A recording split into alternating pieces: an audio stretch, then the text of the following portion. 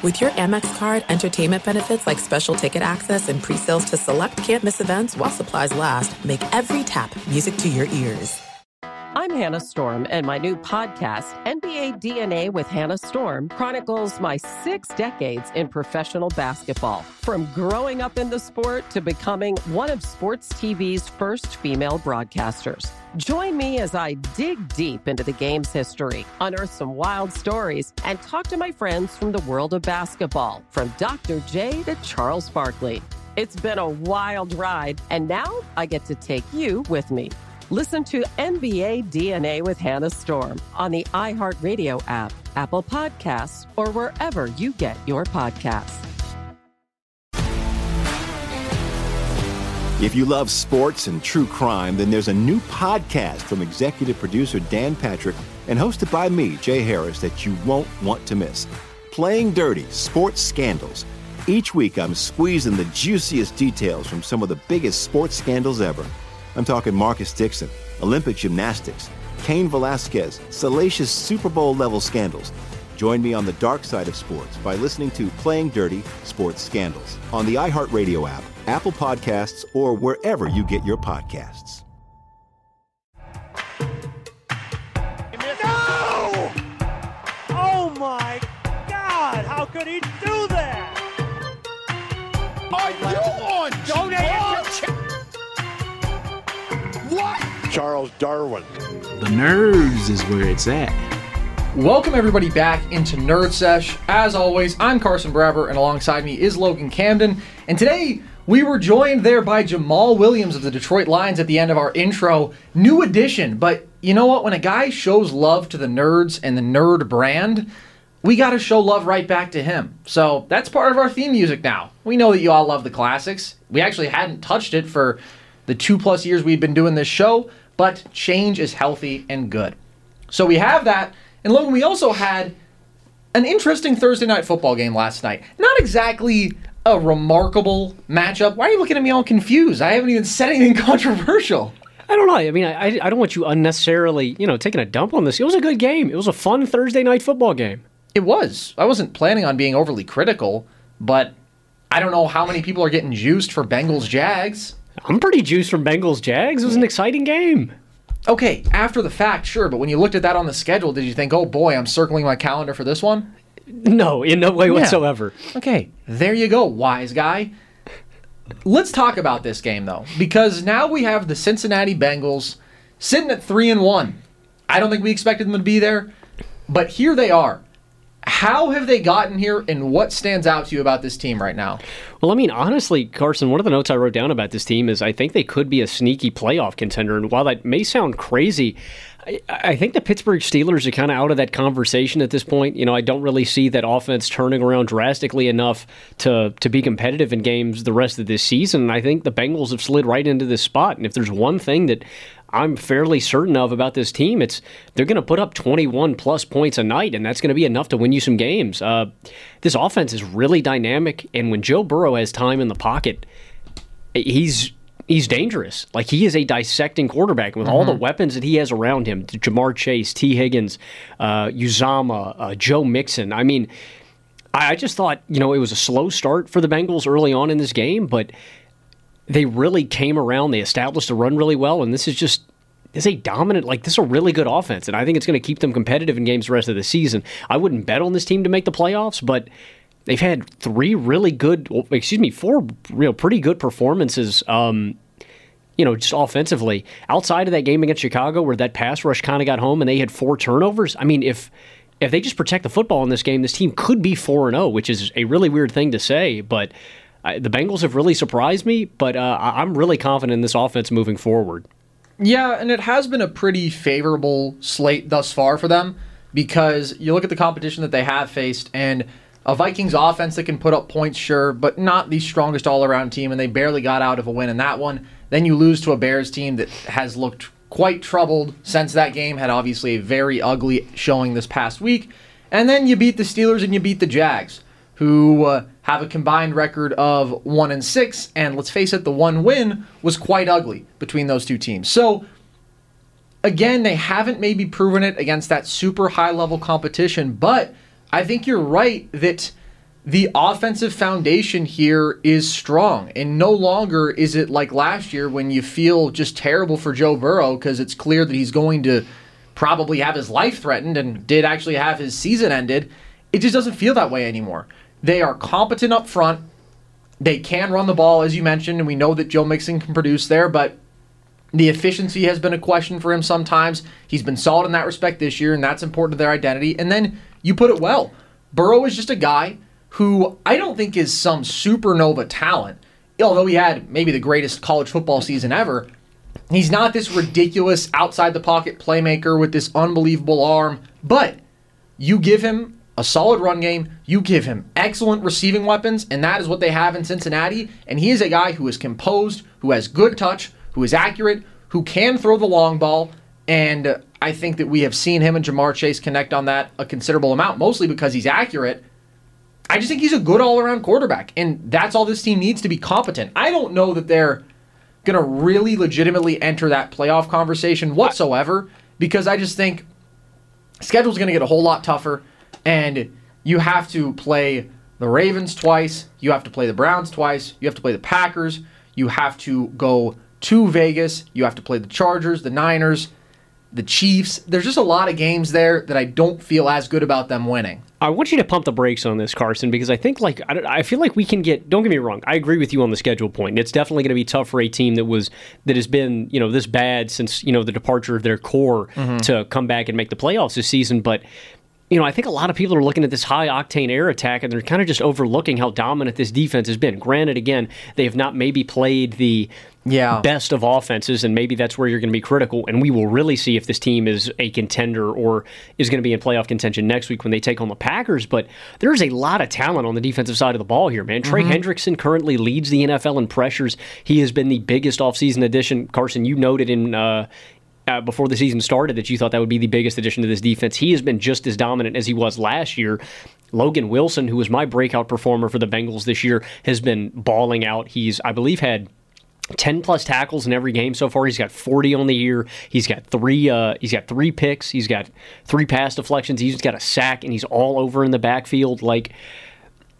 Sam Hubbard is great, and I really like their secondary too. Right now, they're 6th in points against, 6th in points allowed. I don't think that continues throughout the season. Again, they have not faced top-notch offensive competition yet.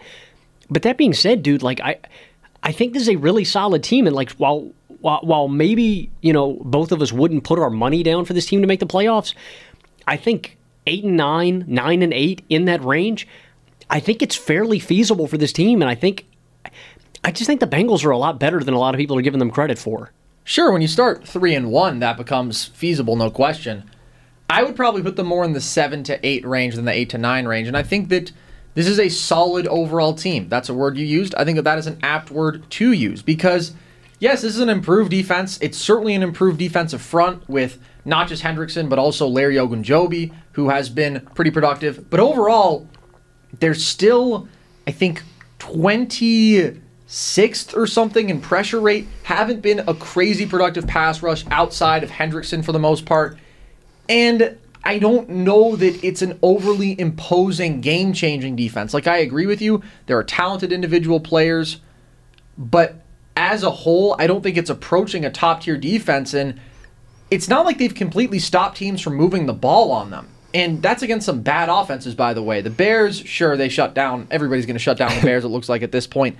The Steelers, it was not a pretty showing, but they were able to throw the ball, although, again, they were behind in that game. But still, the Jags were definitely able to move the ball in this one, both on the ground and through the air, and the Vikings had over 400 yards of total offense against them. So I just think part of this is, again, circumstantial, favorable schedule, and I just don't think this team is elite at anything. And if you're not elite at anything, I don't know that you're making a playoff push. Yeah, I guess I would agree that they're not elite in anything, but one thing I will say that I really love about this team is, and I know we've touched on this, I think they maybe have a top 3, a top 5 receiving core in football. I don't know if there are any groups that you should be more terrified of, and that's the beauty of having a guy like Joe Burrow back there. I think you're right in saying that Burrow is not a top-notch talent, and he needs a lot around him to go right. I think he needs a little bit of a running game. I think he needs an O-line in front of him to protect him. I think he needs talented, smart receivers who he is in sync with to succeed. But he has all of that here, and that's why this offense is so dominant. But, I mean, just the pure talent, dude. Like, Tyler Boyd, Jamar Chase, T. Higgins, and even down to, like, Auden Tate. Tate's a guy who I like on deep balls, in the slot, in the slant. Like, he's dynamic. He's good at breaking tackles. And I just think they're just a tough team to cover, bro. Like, when there's so much attention commanded over the middle, and something that I loved watching them against the Jags, how Burrow throws to the sidelines, dude. Like, that is always going to be open because there's so much attention towards the middle of the field and down there. It's just, I don't know, man. I trust the Bengals offense to consistently move down the field and consistently move the chains because of all the weapons you have here. I just don't think that they're guardable. I agree. They're not elite at anything, but they have one damn good receiving group, and I think this receiving group could carry them to, again, like I said, 8 or 9 wins this season. It's ridiculous. And versatile receivers, too. Guys you can utilize in the screen game, guys who can get open downfield. And I know you're huge on Jamar Chase. Yeah. Dude, the chemistry between him and Burrow is absolutely unreal. Like, it's so unspoken. Like, and you can just tell, like, guys, even, and I like what him and Jamar's connection is special too, but it's like, it's not just Jamar, man. It's like all of these receivers have some innate chemistry with them. I don't know. You saw that highlight from yesterday's game. Uzama is in the middle of the field and completely redirects as Burrow rolls out of the pocket with him. It's just like, guys, I don't know, man. The chemistry, it's not just the talent, but the chemistry they have with Burrow is extremely special as well, dude. Well, maybe when a pair of guys connect for 1,800 yards and 20 touchdowns, you should bet on that working going forward because that's what they did at LSU. But absolutely, I think Jamar Chase is at this point clearly the most impressive receiver out of this class. He's just more dynamic. He just gets behind the defense so often. He's averaging 17.5 yards per carry, but he's elusive in space too. He's just an all-around great receiver. And good pull there mentioning Uzama because he is a guy who we just saw have a massive game and is somebody who can do some of that intermediate yardage stuff over the field. So there's a lot of very legitimate receiving targets here. I agree with you on that front. Let me ask you this about the Bengals, though. Specifically looking at Joe Burrow. How many NFL quarterbacks right now are you taking over him? Because we have seen basically a season's worth of football from him now because he missed a handful plus of games last year. He's been very productive thus far, completing 73% of his passes. Again, the accuracy is there. 9 touchdowns to 4 picks.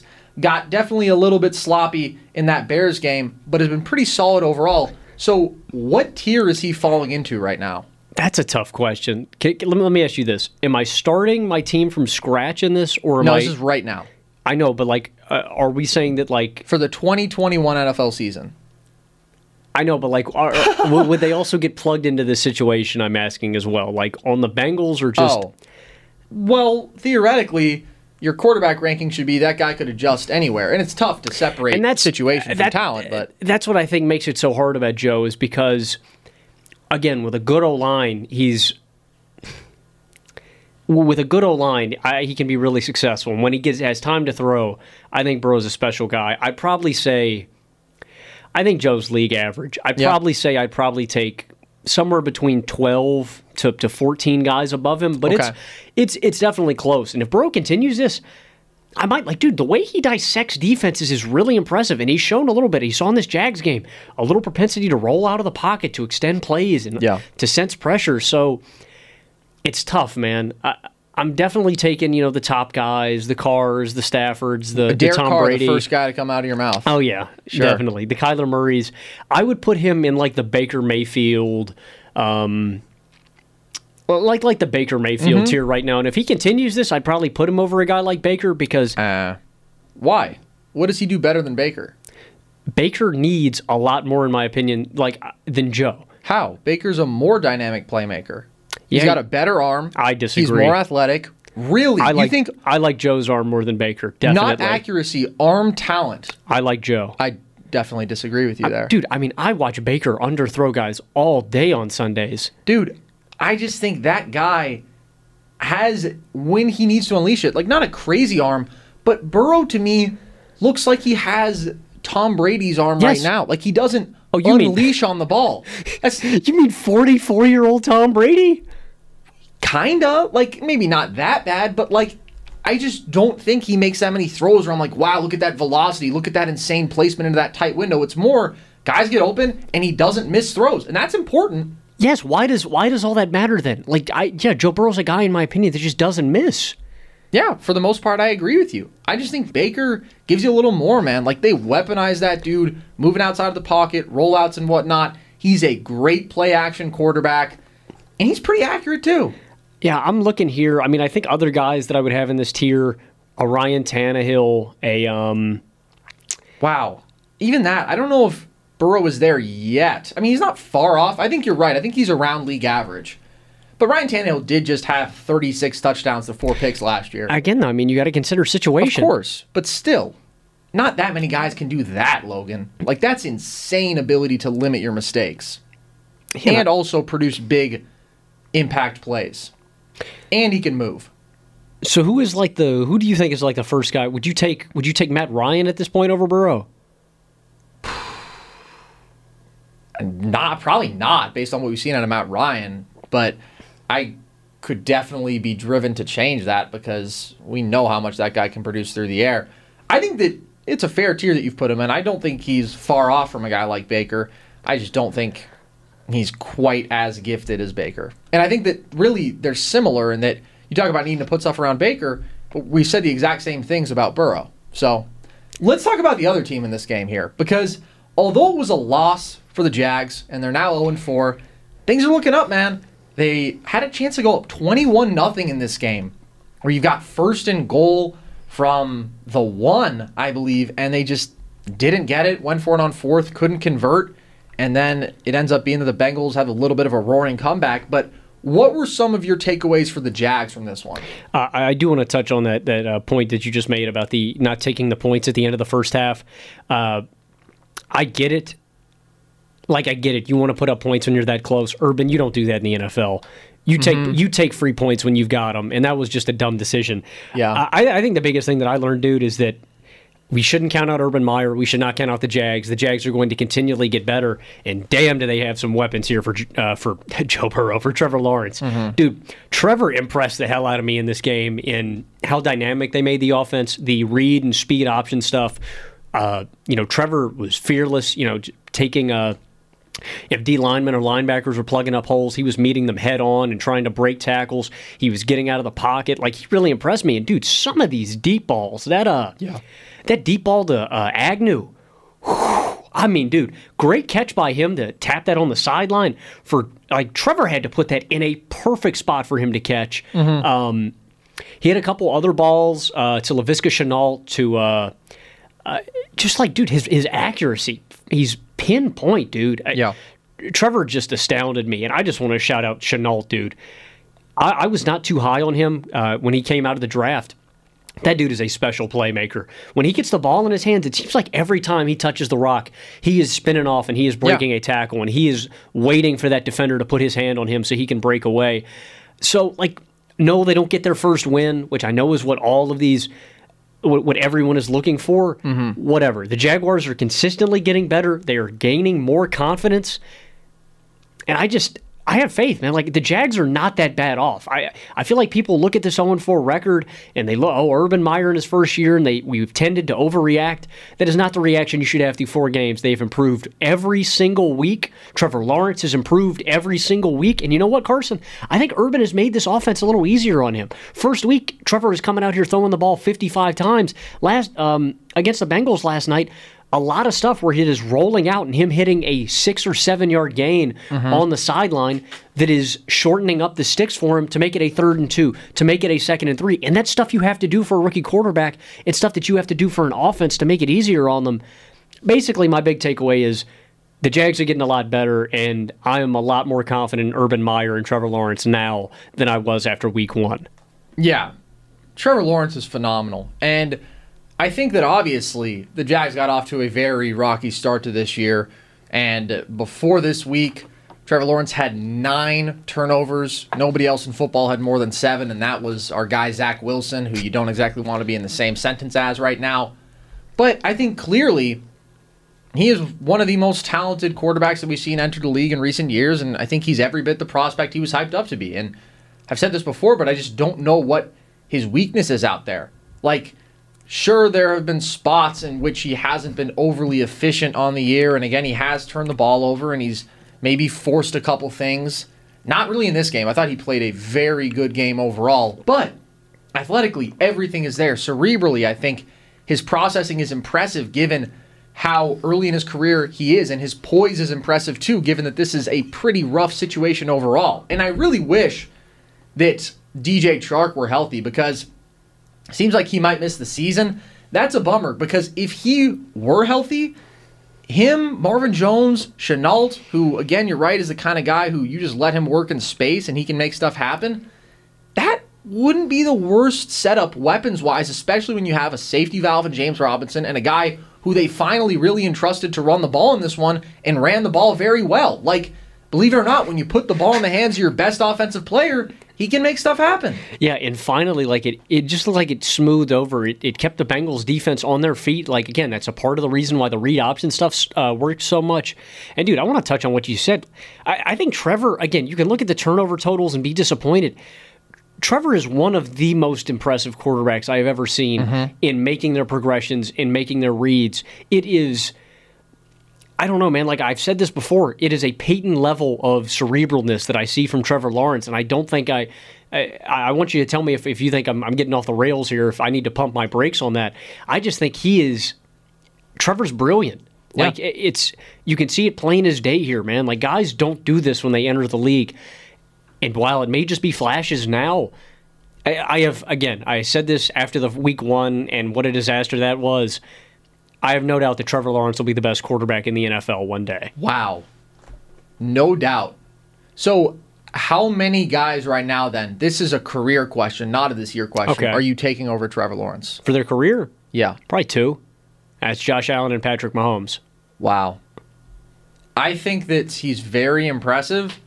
I don't know that I could have him over a Justin Herbert, maybe over a Kyler Murray yet, because those guys are nuts. But look, I absolutely believe in the talent as well. Actually, and we really saw him make some plays with his feet in this game too. I want to change it to three. Herbert and Murray are close. I'd go Lamar, Josh, and Pat. Interesting. And okay. Until Lamar takes that lick, Carson, which I am still convinced that is probably going to happen.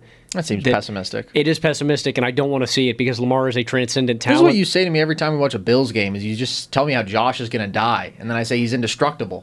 Okay, Josh actually is indestructible. Yeah. That dude takes mad hits. I'm afraid for guys that play like Lamar, but he is still, when healthy, those are probably the only three guys for a career. Herbert and Murray are close.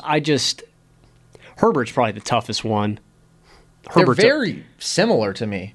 Like, rare in physical stature, arm talent, mobility, that sort of combination, the ability to throw the ball with velocity, like, in that way they can kind of mirror each other to me. Yeah, I think you're right. I like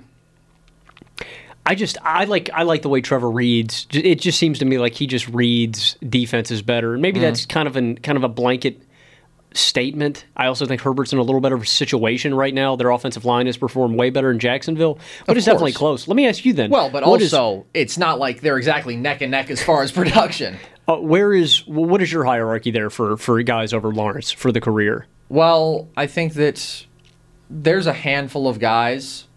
The four who I mentioned, your top two, I would go Kyler and Herbert, and Lamar is close. I don't want to downplay what he does. He's a generational, transcendent talent. But I do think there's maybe more upside for Trevor to be just a phenomenal quarterback who, again, is without a weakness. Would you take Dak over Lawrence? No, I would not. Is it close for you? It is pretty close, because I think, dude, I'm super high on Dak after these past two seasons. He's one of your 12 top 5 quarterbacks. Shut up. One of your 15 top 5 quarterbacks, along with Derek Carr, Matthew Stafford, Tom Brady. That's it. That's 5. Well, I guess you're leaving out some honor. You're leaving out some pretty good guys then. Oh, Patrick Mahomes. I don't think... We'll get into this in a minute, but... All right, well, here's what we're going to do now, Logan. That was enough talk about Thursday Night Football. let's briefly reflect on what we've seen out of a number of teams up to this point on the year. It's a game called Contender or Pretender. It's a Nerd Sesh favorite. Going to throw out 9 teams here, and we will classify them according to where we think they fall. Let's start with the Seattle Seahawks, Logan. Are they a contender or a pretender? Frauds. Complete Love frauds. No, the Seahawks in my eyes are a complete pretender. And I mean, I think you can look at these last 2 weeks, and it's plain as day. I mean, you lose to a Tennessee Titans team that can't guard a wet paper bag, bro. The Titans suck. The Vikings, when you have a defense this bad, you're never going to be competitive. And again, this has been the horse that we have beat on the Seahawks for the past 3 seasons. Carson, Russell Wilson has played damn near perfect football through 3 weeks. Again, 7 touchdowns to no picks, 895 yards. This is what Russell Wilson does. He plays perfect football. And I guess if there's one complaint that you're going to make, maybe they need to be better on third downs. They're 20th in that regard, but they're also 6th in red zone percentage. When they get those opportunities, Russell Wilson does not waste them. This offense is super dynamic. They are always going to put up points. But this is literally, again, as we addressed on our last NFL show, statistically, this is like the worst defense ever. Yeah. You can't win games with the worst defense ever. And so no matter what happens, no matter if they get to the playoffs, I mean, I expect them to get to the playoffs, but I don't know what the defense is bad. Maybe this is finally the first time we see Russell Wilson miss out. I don't know, man. I see a team putting up buckets of points on them, not being able to be competitive, or them just simply missing the playoffs this year. Either way, the Seahawks just have too many holes defensively to address midseason with a free agent or trade acquisition. I don't see it getting any better. Are you in the same boat with me? Yeah, I think that they fall on the pretender side, and I still think that they're probably a 10-win team, honestly. But things are about to get intense very fast because they go to San Francisco this week, and then they host the Rams, and they could easily drop both those games. They might not be favored in either one of those games. They're not favored against the Niners. I don't know if they're favored at home against a Rams team that has looked as good as anybody in football. And then you're 1-4. You really got to dig yourself out of a hole there. I still think, though, give the team with Russell Wilson the benefit of the doubt. Bet on his talent. Bet on him being nearly perfect and winning you those close games. But like you said, they have allowed the most yards per game, and it's only been 3 games. But what would be the most in NFL history? They're 26th against the pass, 30th against the run. They're not generating a whole ton of pressure. I just don't think they're scaring anybody defensively. So they're going to be in a lot of shootouts, and I think that they'll win enough of them, but they're not going to get to that elite tier. Yeah, are they the worst team in the NFC West for you thus far? Right now, yes. They were clearly the worst roster coming in, and I think we have seen that realized thus far. Yeah, I mean, they've been horrendous against the rush, horrendous against the pass, too. And I want to contextualize, the Seahawks have dealt with a myriad of injuries thus far. There's a lot of guys on their defensive front who have been hurt. My guy Poona Ford has been out. Kerry Hyder has been out. Benson Mayowa has been out. There's a lot of injuries that this team is dealing with. That being said, though, these guys coming back still, it doesn't change. They're still probably a bottom 5 defense in football when fully healthy. Let's stay in the NFC West now and talk about the team that the Seahawks are actually playing this week. The San Francisco 49ers, Logan. Which side of the debate are they on here? Contenders or pretenders? And the 49ers are the toughest team to... They're so tough, dude. Because there's a lot of things that I like about them. Again, I still like this pass rush, even though they've struggled. I still like the receiving weapons that they have here, dude. Debo Samuel, George Kittle, Brandon Ayuk, and Mohamed Sanu are a top-notch receiving group. I'm going to go pretender, though. Again, this has been what we've said. I still just don't think this team is elite at anything, and I think you have to be elite at something to be dominant. The rushing attack is not dominant. When you have a quarterback that is this limited as Jimmy Garoppolo, I think he just limits you too much to be a full-on contender. The defense is league average thus far through the season. Yeah. They're just not elite. If they're good at... When they get their red zone opportunities, they convert them, and they're good at staying on the field and converting third downs. That's going to make them a tough out. It's why they were a tough out against the Green Bay Packers. And maybe if they win that game, maybe I'm on the other side of the fence. I don't want to be, that black and white. I don't want to be that binary. But I'm going to go pretender. I have been skeptical of them this entire season, and I'm going to stay skeptical until they prove to me that they are elite at something. I am right up on the fence with the Niners here. And part of what's driving me to the contender side, not that I'll end up there, but just as I'm exploring my options, is that they have these flaws, right? Like, they haven't been efficient on the ground. They're averaging 3.6 yards per attempt. What we expected to be probably not as ferocious as it was a couple years ago when they were second in the league in pressure rate and just absolutely monstrous, but a pretty good pass rush has been 31st in pressure rate. Like, they are just not making their presence felt there. So those are a couple things that 2 years ago were fundamental to their identity as a team, right? They ran the ball with that zone scheme, and they just had dudes who were quick and could make plays, and that was the foundation of their offense, and then that led to the play action and everything, and they just got after quarterbacks like crazy. That's what took them to the Super Bowl. They haven't done those things thus far at all. They've been borderline bad at both of them. I mean, they've run the ball a lot, so the yardage is there, but again, the efficiency is not, and they're down their top 3 running backs now, and yet here they are. They're still 2-1, and they still...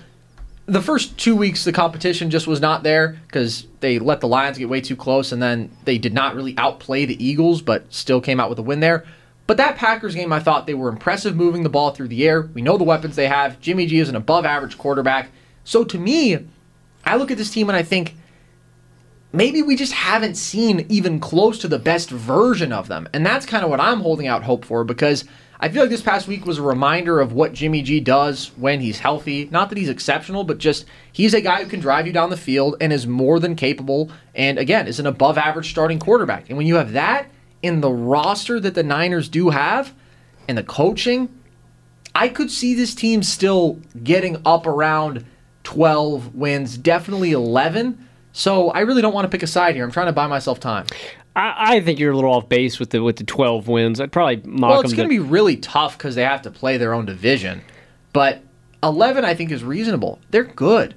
Or they could be much better than they are, I guess, is more what I'm relying on here. So maybe I'll call them contenders. I actually had written down pretenders, but I'm changing my mind. I want to touch on the rushing attack that you brought up. They have been completely inefficient, 3.6 yards per carry, as you mentioned, 25th in the league. Do you think there's a guy here that establishes himself as the premier back in San Francisco? Well, doesn't look like Trey Sermon right now.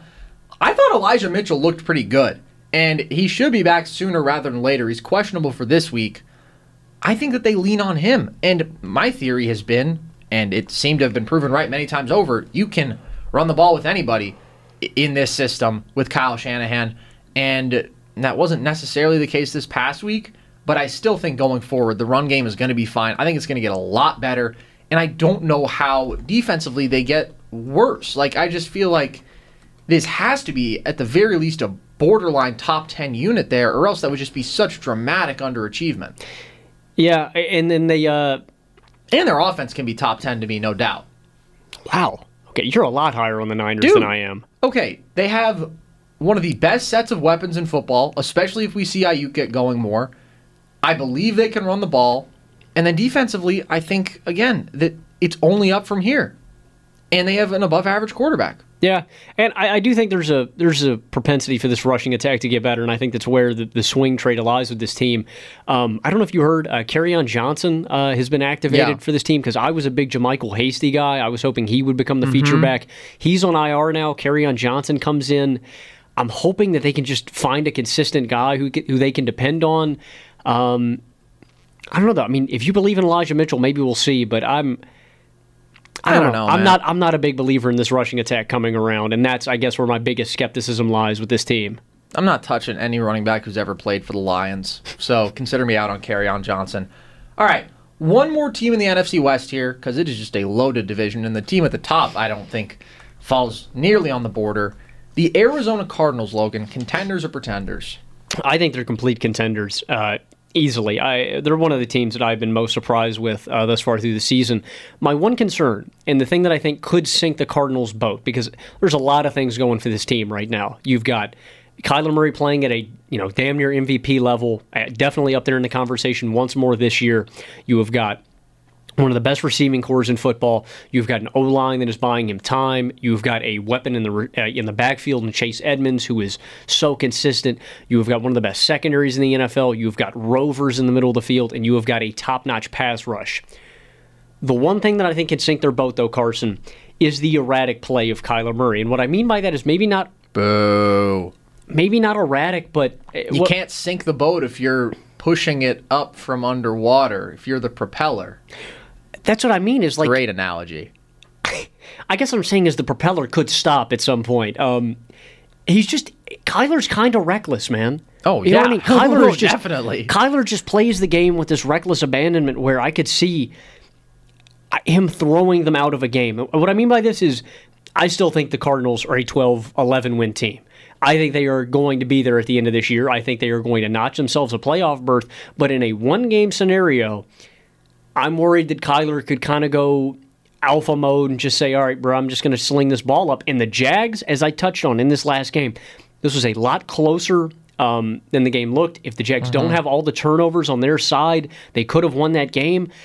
And I don't know, dude, Kyler threw a lot of balls downfield that the Jags played really well, had a couple drop picks. Like, Kyler's recklessness could hurt this team at the end of the day, although I don't think it really matters during the regular season. I trust this team week in, week out to be competitive, to win games. But I just think when it comes down to a one-game scenario in the playoffs, Kyler could kill this team. Sure, but he's also the reason they are what they are as a team and is one of probably the 3 or 4 most talented quarterbacks in football. So I think they're a contender. I think that they have not been as impressive since that week 1 just demolition of Tennessee, and we've seen some more flaws pop up with this team. They have not been able to stop the run thus far. They're averaging 5.4 yards per attempt there. Kyler has turned the ball over probably a couple too many times, but I still trust the weapons. I think defensively they can have that ferocious pass rush. It's a hungry 3-level defense, athletic defense, and I think they're a really good all-around team. So I am excited to see them play some more high-level competition, like going to the Rams, playing the Niners, going to the Browns. That's their next 3 weeks. I think we know a lot more about this team after that, but given the talent, given my faith in what they have at the quarterback position, I'm going to bet on them being a very, very good team this year. And I do think Kyler gives them the upside to have a miracle run, because when you have a quarterback like that, who sure can be reckless, but also is going to do things that only Patrick Mahomes can do elsewhere, you're giving yourself a chance at all times. Let's stick with another bird team here, Logan. The Baltimore Ravens. Contender or pretender? I think they're a contender. It's been a weird 3 weeks for this team. This last week in Detroit, I thought a lot of people got the wrong impression with the final score, and obviously them relying on the longest field goal ever to win the game should not be a vote of confidence. But, dude, they outgained the Lions 387 yards to 285. Like, the Ravens just weren't finishing drives, man. And that was the issue. Like, they moved the ball with authority, as they always do. They just, they had a fumble loss, too. Like, they just didn't finish drives, and they didn't convert on third down. And I guess if you were looking at a pitfall of this team and a reason that they could struggle, it's that passing attack. It's what we've always harped on. It is them converting third downs. This season, Carson, they were 31st in third down conversion. In third down conversion percentage. That's hard. That is what is going to boot you out of the playoffs on sight. When you run into the buzzsaw that's the Buffalo Bills, or you run into the buzzsaw that's the Kansas City Chiefs, which, again, I know they beat the Chiefs, but that can't continue. If you have a bad game from third down, we've seen that. We have seen that story happen in the playoffs. We've seen it happen against the Titans. Like, the Ravens can't do that in the playoffs, but I still believe in this team, man. This is a hard, just a hard defense full of dogs. I know that we've not seen this necessarily through 3 weeks. I trust them to get that pass rush home. I trust them on the back end, and I trust Lamar Jackson to be a complete offensive engine for this team. But they do have their flaws, and that flaw is still in the passing game. That flaw is still converting third downs when you are so dependent on the running game. So I have a reason to be skeptical, but I still believe in this team because of their identity, because of what they have done in the past, and I still think they are a contender and a dangerous team in the playoffs. I agree, basically, with everything that you said. If I'm going to call the Niners or the Cardinals a contender, I think I have to have the Ravens there as well. And they are just doing what they do. They're averaging 5.7 yards per attempt on the ground, have 556 yards there. There's only so many teams who can stop that, and that's the thing, is we can look at their flaws and nitpick that, and sure, it will matter in the biggest games against the best defensive fronts in football or against an offense that's dynamic enough to compensate for the Ravens putting up points, but for the most part, dude, they're just going to do their thing, and I think that they're going to mow down a lot of teams, and I think that they're going to go on the road and have a little bit of a statement win at Denver. I think that they're the much better all-around team, although Denver has been impressive. The one thing that has been maybe a bit of an issue for the Ravens is that they have had a lot of yards thrown on them, but at the same time, weeks 1 and 2, they're going up against the Raiders and the Chiefs, so it's a little bit excusable. Those teams have obviously been moving the ball through the air against everybody, but they didn't make it look all that hard. And for a secondary that last year, when fully healthy, was up there for the best in football, that definitely marks a bit of a step back. But still, I think absolutely they're a no-brainer 10-plus win team, probably a 12-win team or an 11-win team, and definitely capable of winning a playoff game. All right, let's stick in the AFC North here. The Cleveland Browns, Logan, what are they? Contender or pretender? You know, this is weird to say, dude. I think the Browns are a contender. And it's on the back of this offense, obviously, as it always has been. If they have Nick Chubb and Kareem Hunt going, they can put up points. But it's not just that; it's just defense, dude. And what I mean by that is, I'm still critical of them, and I still have my questions about them on the back end. When you can get pressure home like this, it doesn't matter. It doesn't matter what you have on that back end. When Myles Garrett, Jadeveon Clowney, JOK, when they can force their will on a quarterback on a offense like this, yeah, they're completely contenders. I trust this team to put up 24 points a night. Kevin Stefanski is an offensive genius, always comes up with a great scheme for whoever they're playing. They always establish the run. They're tough in the trenches. I have my questions about Baker in the big moments. I have my questions about this receiving core and about them getting back to full health with OBJ and Jarvis Landry. I have my questions about this team on the outside, but this team is strong in the trenches, and that is where games are won and lost. I trust this team to run the ball. I trust Baker to run an offense and not mess it up. And I think the Browns could win I still think the Browns can win a playoff game. I still think the Browns can get to the AFC Championship game with their flaws. This is a team that is top 10 in offense and defense right now. I think they have their holes. But I think the Browns can win some playoff games, and it's weird to say. It has been a drastic turnaround. It has been really fast. I believe in the Cleveland Browns. And you touched on the defensive improvement. To me, that's what I was anticipating when I picked the Browns to win 11 games, because I think that clearly they were not as good as their record last year. When you have a negative point differential against one of the easiest schedules in football, and you go 11-5, something is not adding up there. But it's a legitimately improved team. I think offensively, we know how dynamic they can be, and as long as they are running the ball like we expect them to, I think that Baker is just going to do his thing feeding off of that. So I think that they're a little bit on the border here, because I still don't think it's a great defense. I think the pass rush can certainly be imposing, really predicated on Myles Garrett and Jadeveon Clowney.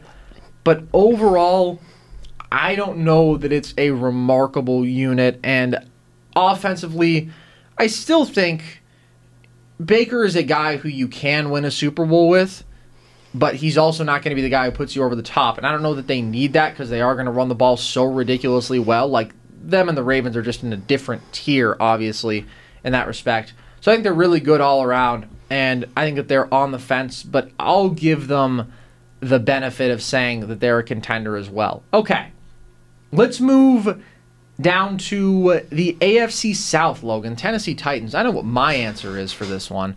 Are they a contender or a pretender? I don't even know, man. No, you do. They're a pretender. How are the Seahawks a pretender and the Titans Yeah, they're aren't? a pretender, man. I just didn't want to say it. Any elaboration? They're going to be without Julio Jones this week, maybe without A.J. Brown. That'll be fun. If Julio and A.J. are healthy, Like, I still believe in this team to maybe pull off a shock upset against a good team in the playoffs, but they have no chance at doing any damage whatsoever. This defense sucks, dude. That's what I said. We chopped up the video. You can check it out on Twitter and Instagram. Preseason, we were talking about the Titans.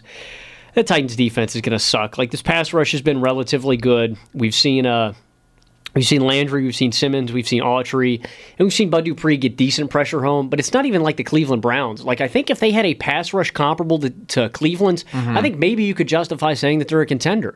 That's the big separator between these two teams, but they don't have that good of a pass rush. They have a league average pass rush with the additions they've made, and they have an ugly back end on this defense. So... no, they're complete pretenders. They're complete frauds. Everybody in the AFC South completely blows.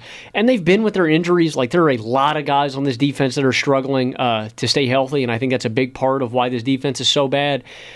But even when fully healthy, they're not even league average. So, yeah, I mean, this offense can reach whatever peak they want. It's not going to matter when you have a defense this bad. Hurts to say it. Hurts to say that all of my predictions, Carson, good on you. Just dap my boy up here in the studio. Good on you, bro. Y'all, my take sucked. Yeah. Tennessee sucks. Well, here's the thing. They are coming off back-to-back big wins. You go to Seattle, win that game in overtime, and then beat the Colts at home. That's meaningful. And by the way, they're going to be 4-1. How? Like, they're playing the Jets and the Jags. How is it meaningful? Well, because you're 2 games up in the division on the only team that's going to possibly push you. Yeah, and then they get housed in the playoffs. Okay, getting to the playoffs is meaningful in the NFL. Logan. But... yeah, they're going to be 4-1, and then they're going to lose the Bills. They're going to lose the Chiefs. They might lose at the Colts. They might lose at the Rams. Next thing you know, they could be 4-5, 5-4. And I think that you touched on it, man. The secondary is just unbelievably bad, and it's too much for this defense to overcome, even with the improvements that they have made as far as the pass rush. Yeah, I mean, exactly. And I mean, again, when you look at them against real competition, real contenders, we saw what happened.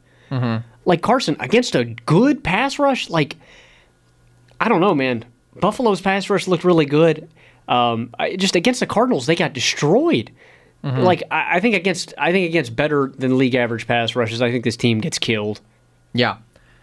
One thing that I wish that we had mentioned with the Browns, not all that relevant, but I do have to say they weren't exactly overwhelmingly dominant against 2 of the absolute worst teams in football.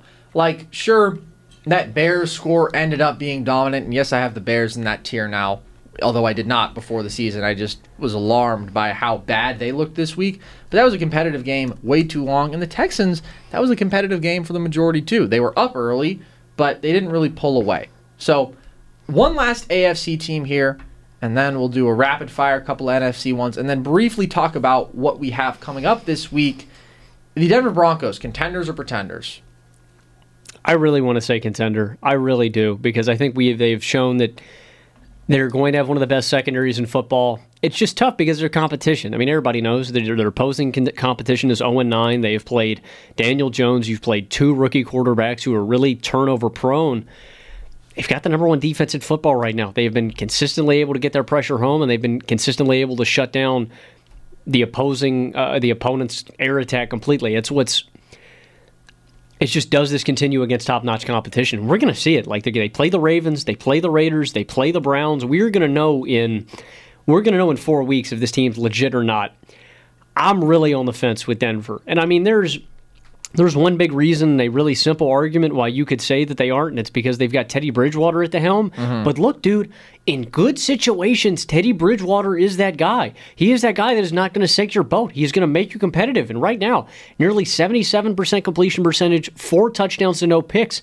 There's a lot of weapons around him here. And again, they haven't played tough competition, but this defense is exceptional. Teddy went 5-0 with the Saints when he was their starting quarterback. In really good situations, Teddy can win football games, and this is one of the best situations in football. So I'm hesitant to say that they are a complete pretender. Do I trust this team to win a playoff game? Probably not. But I'm going to stick with contender right now, bruh. I believe in what the Broncos are doing. They've got a solid enough run game. They've got weapons on the offensive side of the ball, and it's a really simple formula for Teddy. He just doesn't have to mess it up. I believe in this defense. Like, don't get me wrong. I don't think they're on the contender level of a Cleveland Browns, I think they're probably at the lowest level of contender, probably in there with like the Las Vegas Raiders and such. Yuck. The Raiders are in the contender level? Maybe. No. No, not they're not. For me. I don't know, dude. The Broncos are really close, and I like what they're doing here. At the end of the day, they're probably not a real contender, but they're good enough, and they're a tough out any given Sunday.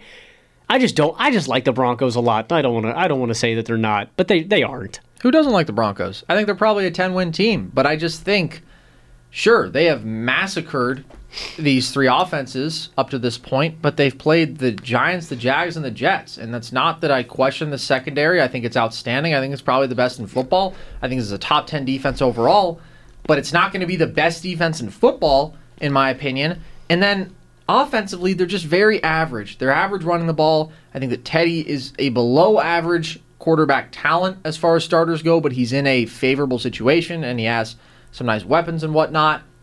So I think that they're good. I do not have them in the contender tier, though. I just would need a little bit more punch, a little more dynamism somewhere offensively, and I don't think they have it. All right. New Orleans Saints, Logan. Contenders or pretenders? Pretenders. I don't care how good this defense gets. Yeah. When Jameis Winston is playing like this, you're not a contender, bruh. You've got to you gotta take the cuffs off, bruh. Yeah. 6.1 yards per attempt.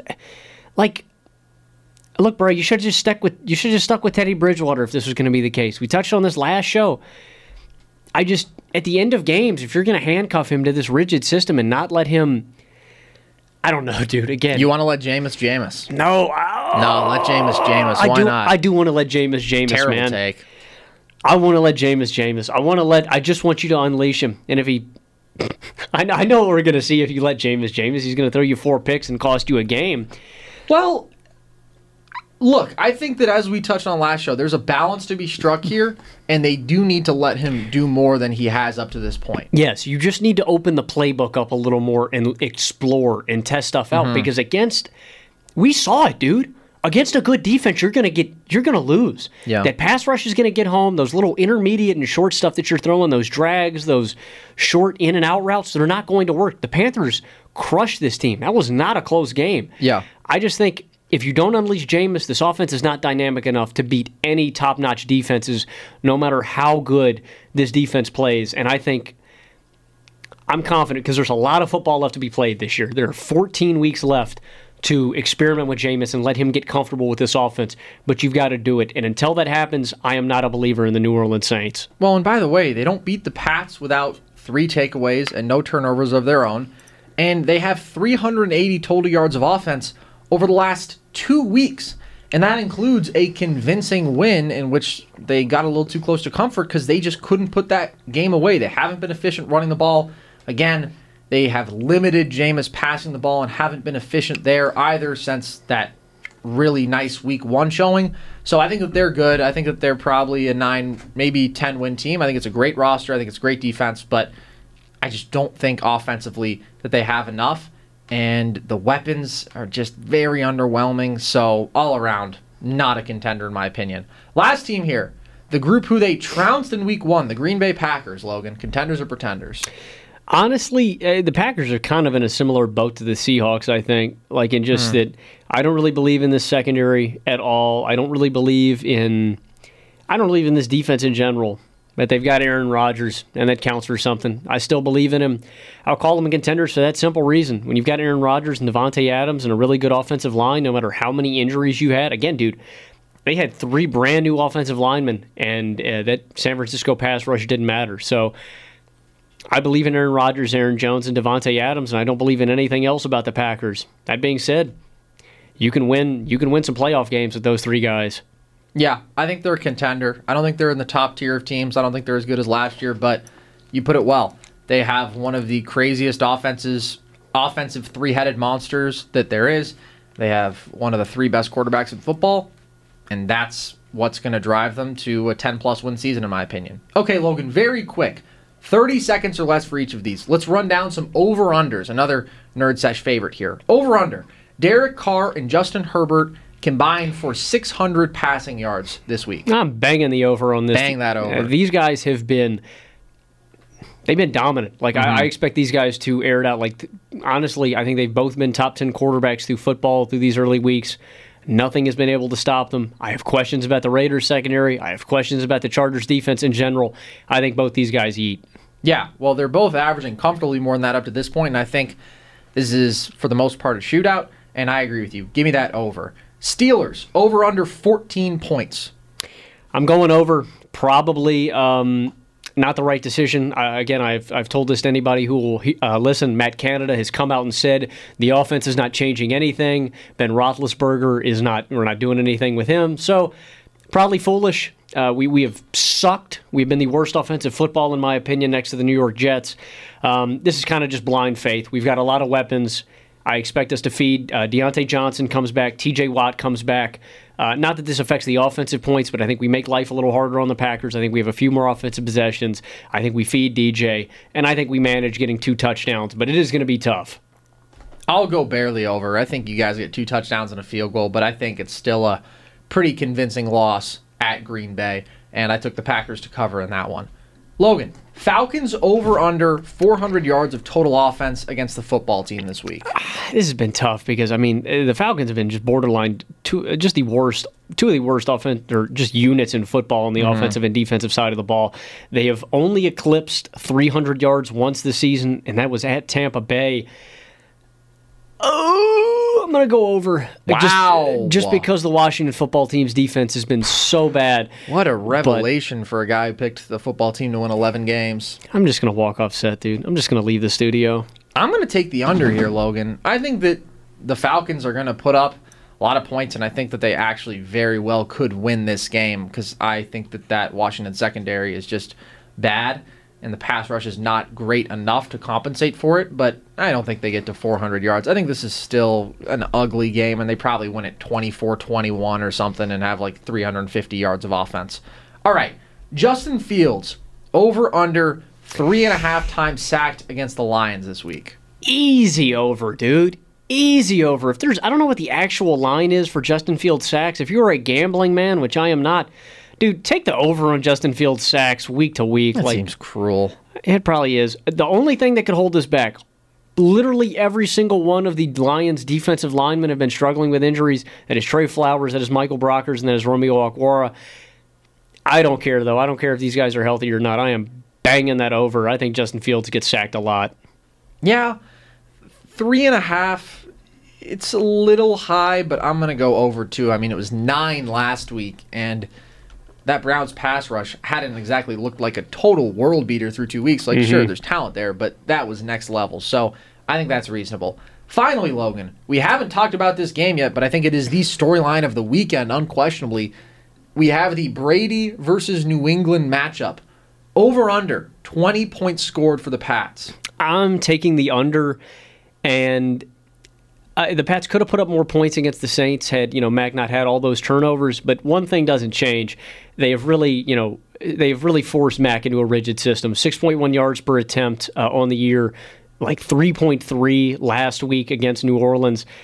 I don't think the nickel and diming is going to be good enough to put up points. So I am banging the under. I think the Pats struggle against this Bucs defense, especially with the introduction of Richard Sherman. If we see him in this game, yeah. I've gone back and forth a little bit on how I think this game is going to go. My ultimate conclusion, though, is that it's a convincing Tampa Bay victory, and I think that this Pats offense has just not been very good up to this point. I think it could be a 2-touchdown victory for the Bucs. So there you have it, everybody.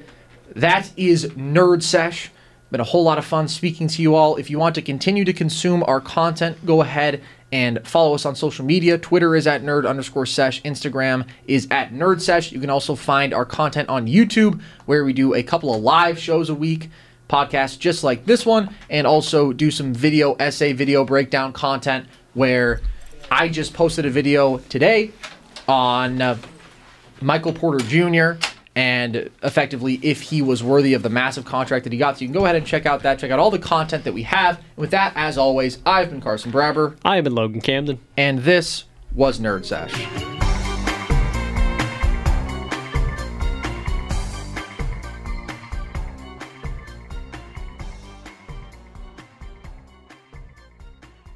Ready, set, griddle this grilling season. Get the Weber Slate Rust Resistant Griddle with a carbon steel cooktop that's safe for metal tools. It's pre-seasoned and ready to cook on right out of the box. It's the griddle that stays ready, not rusty. This griddle heats evenly edge to edge. It reaches up to 500 degrees. The Weber Works Prep cook and store system keeps cooking supplies handy, and you can carry all the food, condiments, and utensils you need. Get fired up for your new Weber Slate Rust. I'm Hannah Storm, and my new podcast, NBA DNA with Hannah Storm, chronicles my 6 decades in professional basketball. From growing up in the sport to becoming one of sports TV's first female broadcasters. Join me as I dig deep into the game's history, unearth some wild stories, and talk to my friends from the world of basketball, from Dr. J to Charles Barkley. It's been a wild ride, and now I get to take you with me. Listen to NBA DNA with Hannah Storm on the iHeartRadio app, Apple Podcasts, or wherever you get your podcasts.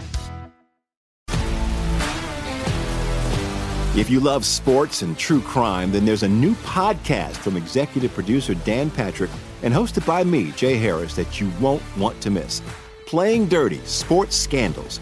Each week, I'm squeezing the juiciest details from some of the biggest sports scandals ever.